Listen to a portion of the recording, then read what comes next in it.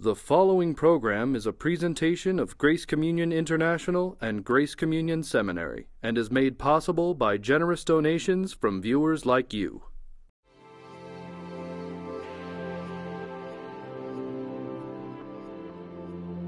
On this episode of You're Included, theologian Dr. Daniel Thimell discusses Trinitarian theology and our participation in the life of Christ. Our host is Dr. J. Michael Fizel. Thanks so much for being with us again. Thanks for inviting me. The doctrine of the Trinity is something that, for many Christians, is kind of an abstract thing, that it's kind of a, I don't know that much about it, and so what? Anyway, what difference does it make? What difference does it make? I think the Trinity is tremendously relevant to everyday life. It's true that some people, because it seems so abstract or puzzling, can't get their minds around it, and so they say, well, it's an article of faith, and leave it at that. It's interesting that there was a member of my congregation that I served in Southern California who was raised in a Unitarian church where, of course, they don't believe in the deity of Christ or of the Holy Spirit. There's simply God out there who made everything. But she said that once she discovered the joy of a Trinitarian understanding of God, she said to me, you know, Pastor, God seems so much more personal to me now. You see, the doctrine of the Trinity tells us that Jesus Christ is not an emissary of God, He's God Himself.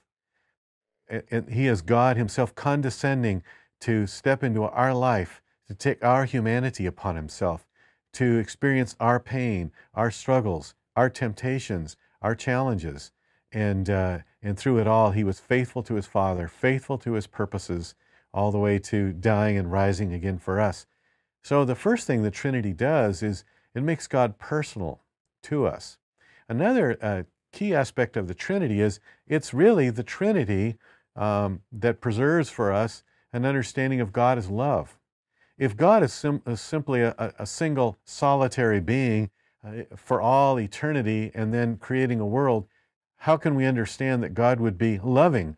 We can understand that He might decide to treat us in a way that we might think is nice, but can God really know what is love if He's a solitary being? But in fact, the Bible says that the Father loves the Son and the Son loves the Father. Now there's a relationship of love, of union and communion between God the Father and God the Son that had been going on since all eternity past. And then the Holy Spirit participates in this tri-unity of love that the Father, the Son, and the Spirit experience. So the Trinity is also the foundation for the doctrine of the love of God. It's also important for the knowledge of God. If God had not come to us as man in Christ, then how do we know what God is like? Jesus may have said some inspiring things about God, which we all like, but how do we know He's right? Maybe someone else would come along with a different picture of God, and who's to say? But if in fact Jesus is God Himself come among us to open His heart to us, then God becomes very personal, touchable, believable. So the Trinity is a very practical teaching. Now, I think sometimes we get caught up in concepts that don't help us. I think a good way to talk about the Trinity is as a communion of three persons, the Father, the Son, and the Holy Spirit, who all share the same reality from all eternity. They're inseparable. You never have one without the other two, but it's a communion of persons, three persons, the Father, the Son, and the Spirit. It's not as if God was two persons, and then at Christmas suddenly God morphs into three. God always was three. And God the Son becomes man the first Christmas. So for most people, I mean, you can understand Father, Son, and Spirit, but the idea that Father, Son, and Spirit are one God is troubling. How can people be helped with that?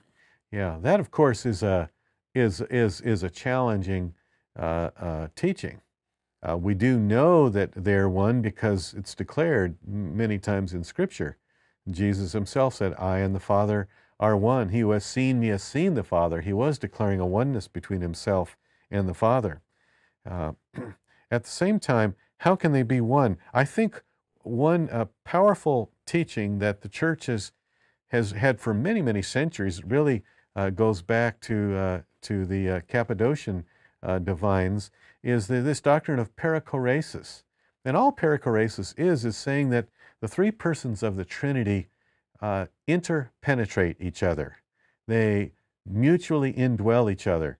Now, this isn't just some neat idea that some theologian thought up in an ivory tower one day. Jesus himself said, "The Father dwells in me and I dwell in the Father." There's a mutual indwelling. And when we understand that the Father, Son, and the Spirit were spiritual, our spirits, we can see how they could interpenetrate each other. They could mutually indwell each other. And in this way, among other things, you not only have the oneness, they all interpenetrate the same reality, but we also can understand how when we encounter one person of the Trinity, God the Father, or God the Son, or even God the Holy Spirit, we're really up against all three. You can't separate them. There's also the term hypostatic union. How does that fit with who Christ is and who we are in Him? The hypostatic union refers to the union of God with humanity in the incarnation. Some people think of Jesus as being God in a man, and they explain the puzzle of the incarnation of Jesus being God and man by saying, well, the Spirit of God came and descended on Jesus, and that's the incarnation. That is not the incarnation. We Christians believe, based on Scripture, that God dwells in us, but we're not an incarnation. We're not the incarnation. The incarnation was a union of the person of the Word, Jesus, as we call him since his life on earth, the union of the person of the Word with humanity. And this is, of course, an amazing idea, that God himself united himself with the human race.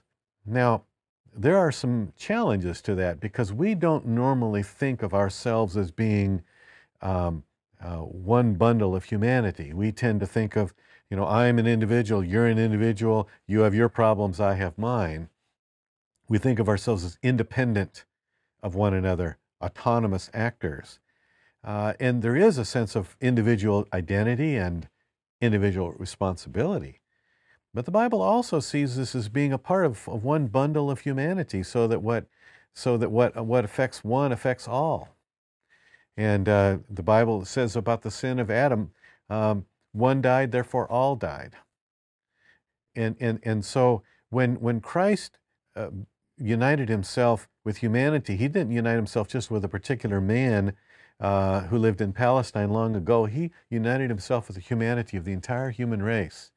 That's why sometimes we refer to this doctrine as the all-inclusive humanity, because he includes all of us in his humanity, so that his representation of us is not just a legal one, where we agree to let him represent us, perhaps, or God agrees to treat him as if he is standing in for us, but he literally includes us in himself, so that what happens to him happens to us, so that he's lived our life, but we were there in him.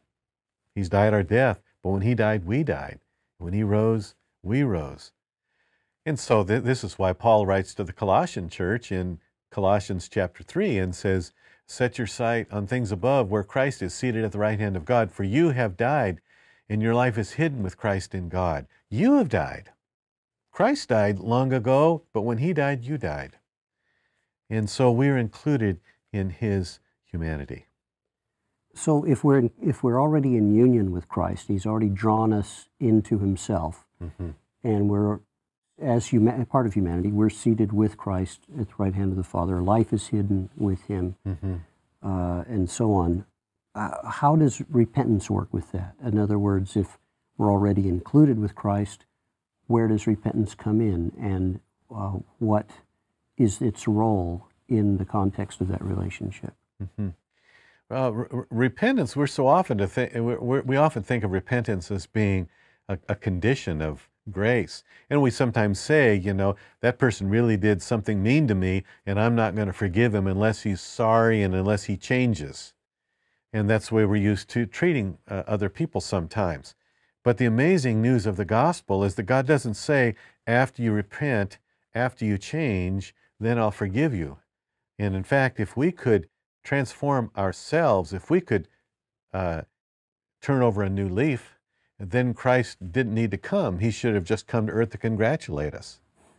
But in fact, we're not able to repent unless he comes in and transforms us. So on the one hand, Christ already lived our life. He took us up into his life. But on the other hand, we're now called to respond to the gospel. We're called to say yes. We're called to say, I confess Christ died for me. I confess when he died, I died. And repentance then is a lifelong process. It's a lifelong process of becoming who I already am in Christ. Repentance, rather than being a condition of grace, is a response to it. We often talk about participation in the life of Christ. How does that work? Mm-hmm. Participation there is a relational term. It's talking about living in a relationship with Christ. And in the Bible, it's very interesting. At creation, the Bible records that God created man, male and female created he them. In other words, Adam and Eve's being as humans was as a being in relation. They were created as male and female, not just as a male over here and a female over there, but as persons in relation. We're relational beings. God is a relational being. God is a God of relationships as Father, Son, and Holy Spirit. Well, we're invited to participate, to live in a relationship with one who has already included us in himself, in his life, death, and resurrection. We're called to say yes, we're called to believe, and yet paradoxically, our believing is a gift of God. Our believing is a sharing in the faith of Jesus. The life I live in the flesh, I live by the faith of the Son of God who loved me and gave himself for me. Now, when we talk about faith being a gift of God, is it a gift that he only gives to some people? Not everybody believes, so is it a gift he just gives to some, or is it a gift he gives to all, and they don't accept the believing or the faith, or how does that work? This is one of the oldest questions that the Christian church has been discussing and debating for many centuries. And there are some who have said, well, God decides who gets the gift of faith, and if you're predestined to believe, you'll believe, and that's that. Others have said, no, God doesn't have anything to say in it. All he does is he lays the offer out, and then we decide whether to believe or not believe. I think both of those sides have an element of truth, and they're both mistaken. I think it is true that faith is a gift of God. It's surely God's grace. It's not because I was pious enough or good enough to make the right decision, make the right move, to have the right attitude to God. It's also not that God simply pushed certain buttons and so that certain people become Christians, certain people believe, and certain people don't. I think that, in fact, if I believe, it is because God has granted me faith, but I do need to embrace that faith that he offers me, and there's no way around that. I think if I become a Christian, it is because God, the Bible says, no one comes to me unless the Father draws him. So if I come to faith in Christ, it's because the Father drew me. He wooed me. Augustine says God is the infallible seducer. He draws us to himself.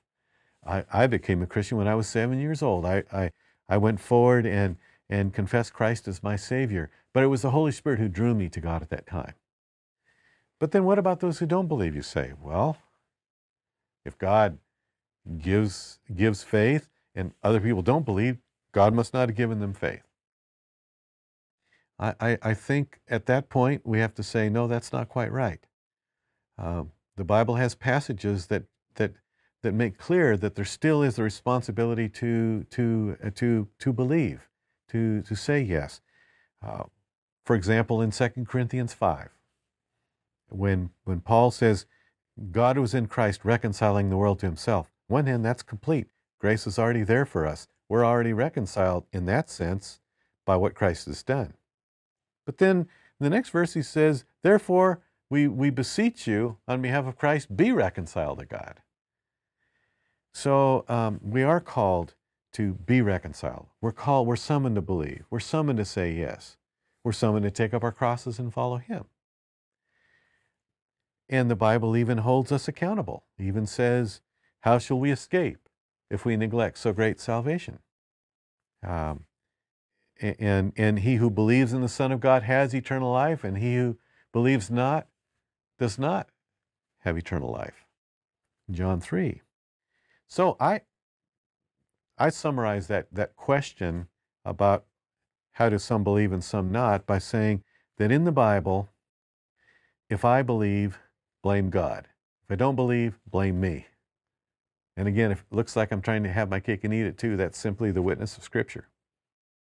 Some people say that it's dangerous to put too much emphasis on grace, and that the primary emphasis needs to be on godly living, and grace is a part of that. But if you put too much emphasis on grace, then it's dangerous and you'll fall into antinomianism, and there seems to be a great fear of that among some people. I've seen talk shows where there are people representing various streams of Christianity, and I've heard some say, well, if we take away hell as a means of scaring people into doing the right thing, then everything will fall apart. Yeah. We've got to have some kind of a hammer to hold over people's heads to make them behave right, as though that's the primary issue. And so you get carried away with all this grace talk, and everybody's just going to run amok and do whatever's right in their own eyes. Yeah, I've heard that said before, and it's well meant as a real genuine pastoral concern that whatever is preached have a good impact on people's lives, and I understand that. At the same time, I get concerned when we make pragmatic concerns our primary criterion. In other words, we're looking for what works. We want to have good levers to use on people so that we can get the results we want. And so we'll preach hellfire to scare people into living the right life so that they don't do bad things. But what we do when we now, of course, the Bible does speak about last judgment. It does speak about hell as being the destiny of those who reject Christ. But when we forever use that lever and say, well, if you step out of line, you'll go to hell and so on, we not only are contradicting the gospel, which does declare that it's by grace that we're saved, not by works. We're also, I think, damaging people's spiritual lives by creating a kind of a mean God who's not a God you'd want to draw near, but an angry God who with fierce streaks on his face, who really rather detests the individual. So I think the pastoral consequences of that are bad. Sometimes we'll want to use levers with people to try to raise money for the church. And we'll say, either in a positive way, we'll say, if you give, then God will give you even more money back. If you give 100, God will give 1,000. If you give 200, he'll give 1,000,000, or so forth. And it seems to work, because people say, well, that would be great. I've got some financial difficulty. I'll just give. But this makes God into more of a Coke machine than a loving Father, a God who you have to make deals with, a God that you have to connive with financially. But God loves to give good gifts to his children. He isn't waiting to see us. We don't have anything to offer him. He has all things already. So I think when we get concerned, when we use pragmatic concerns to determine theology, we always end up damaging the people's relationship with God, damaging their understanding of God. It makes them draw further from God rather than be closer to him. In the Old Testament, there are examples of where Israel disobeys and God sends a plague or a punishment on them and so on. How does that work with, or how are we to understand that in terms of the New Testament when we find Christ presenting God as full of grace and mercy and compassion. And so when we find something bad happening in our lives, we look back at the Old Testament, we think, well, God is sending this punishment on me because I've sinned. How are we to look at that? Well, of course, you'd get different answers if you asked various people, I think. And to my mind, this is an area that we don't hear about too much nowadays. But to my mind, the Bible speaks of not a spectator God, but an active God, a God who is involved in life. And the Bible does say, in all things, God works for good to those who love Him. So God is working in all things. And God was working in the thorn in the flesh that He sent to Paul. And the way that Calvin explained that, it was to say that there are two causes behind things that happen. There's a divine cause, and then there could be what he calls a secondary cause. Some individual might go to harm someone and attack that person. Now, God didn't push a button and tell that person to go and attack that person. But God is nevertheless working in that event to bring about good. He's not stumped by history. He's not stumped by what evil people try to do. And of course, the classic example of that is the cross, where it makes clear that Jesus was crucified by the set knowledge and foreknowledge and purpose of God. And yet evil men perpetrated it, and they're held accountable. God didn't push a button and tell them to murder Jesus. But God, in His providence, takes the worst thing that could happen and turns it into the best thing that could happen. The execution of the innocent Son of God is turned into our eternal salvation.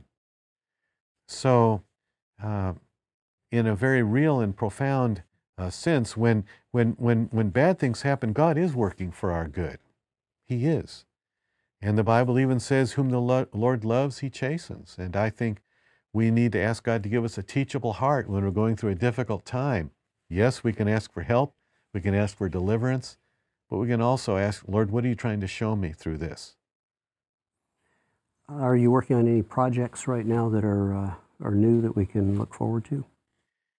I've been working on a book on our life in Christ, and that's been a tremendously exciting topic for me, because all of our lives as Christians is taken up in the life of Christ, and I want people to see what a difference that makes for their marriage, what difference it makes for their life before God as they're trying to grow in godliness. What a difference it makes for the things we're called to do as Christians, to see that in all things we're called to abide in Christ and live and draw the life from the life of Christ in all that we do. The Bible says, Christ in you is the hope of glory. Paul says, I can do all things through Christ. And one Christian was telling a friend that very frankly, that was his life's motto, I can do all things through Christ. And the friend looked at him, kind of scowled and says, you mean you can't do anything without Jesus? And he said, oh yeah. He says, I can go out and make a big mess of things and stumble around. He says, but if I want to do something worthwhile in life, I need to do it through Christ. So I'm working on that as a project. A lot of people look at the concept of I can do all things through Christ who strengthens me and all as being from the perspective of I will ask Christ to help me with everything I do. And, you know, help me do this, help me do that. Yeah. As long as I'm asking Christ to help me do everything, then I am participating with Christ. I'm doing all things through Christ who strengthens me. But if I don't pray that and I'm not thinking about that, then I'm not living in Christ. So therefore, you need to be praying that way that I'm praying. Otherwise, you're not. Christ isn't in your life. Yeah, yeah. I think that's to turn a good promise of Scripture into a formula, and I don't think that's the point. I mean, we have died. Our life is hidden with Christ in God. I am included in Christ, and I can't extract myself from that union. I am intertwined with the life of Christ in my life. And that's the foundation of our hope, isn't it? Yes. Because Yeah. if it at any point rested on how well we do something and wasn't entirely by the grace of God, what He's already done and made of us in Christ, then that's the exact point where we'll fall short and it'll all fall apart. I think that that's right. And I also think that we need to be careful that we don't sort of bring in Jesus as a means to our ends. I'm going to ask, I can do all things through Christ, so I'm going to ask Jesus to help me with this particular plan of mine or this particular project. We need to open ourselves to the Lord and ask, what are you trying to do in my life? And then depend upon Him to help us accomplish His purposes. Yeah. It's like praying, Lord, please let the Cubs win. Please. Oh, yes, exactly. Let me hit a home run, Yeah. Let the slot machine hit the jackpot. Exactly, yeah. As we finish up, what is something that you would most want people to know about God? I would want them to know that in Christ, God is closer to them than the very air they breathe, and that God loves you tenderly, unconditionally, and He is ready right now, right where you are, to take you to a new level in your life. He's already forgiven you. He invites you to trust in His forgiveness. He's already secured for you a place in heaven. Believe it. Live your life out of Christ, and spend your journey with Jesus in joy and in trust, knowing that God will never, ever let you down. That it makes me have to ask this: what if I'm a rat? How do I cope with my ratness in light of what you just said? Yeah. Well, I'd say if you're a rat, you're a part of a rat race, because in fact, all of us have some rattiness to us. Cromwell once was having someone painting a picture and was painting a rather idealized portrait, and Cromwell stopped the artist and said, "Paint me warts and all." Well, the Bible paints us warts and all. God knows those flaws. He knows flaws that you and I have that we don't even realize, and He still cherishes us. He still loves us dearly. Just like a loving father carries a picture of his son in his wallet, God, as it were, carries a picture of us in His wallet. And He knows all about those flaws, and He still loves us and cherishes us infinitely. And that's what makes the gospel good news. That's why it's good news. Not the hope that maybe someday I'll measure up to some kind of perfection. Right. But the fact of what Christ has already done. You're already lovable, and He wants to transform you into the image of Christ. And if it takes 1,000 years, that's just fine. And when He's through transforming you into the image of Christ, Christian, He won't love you any more than He does right now. You've been watching You're Included, a production of Grace Communion International.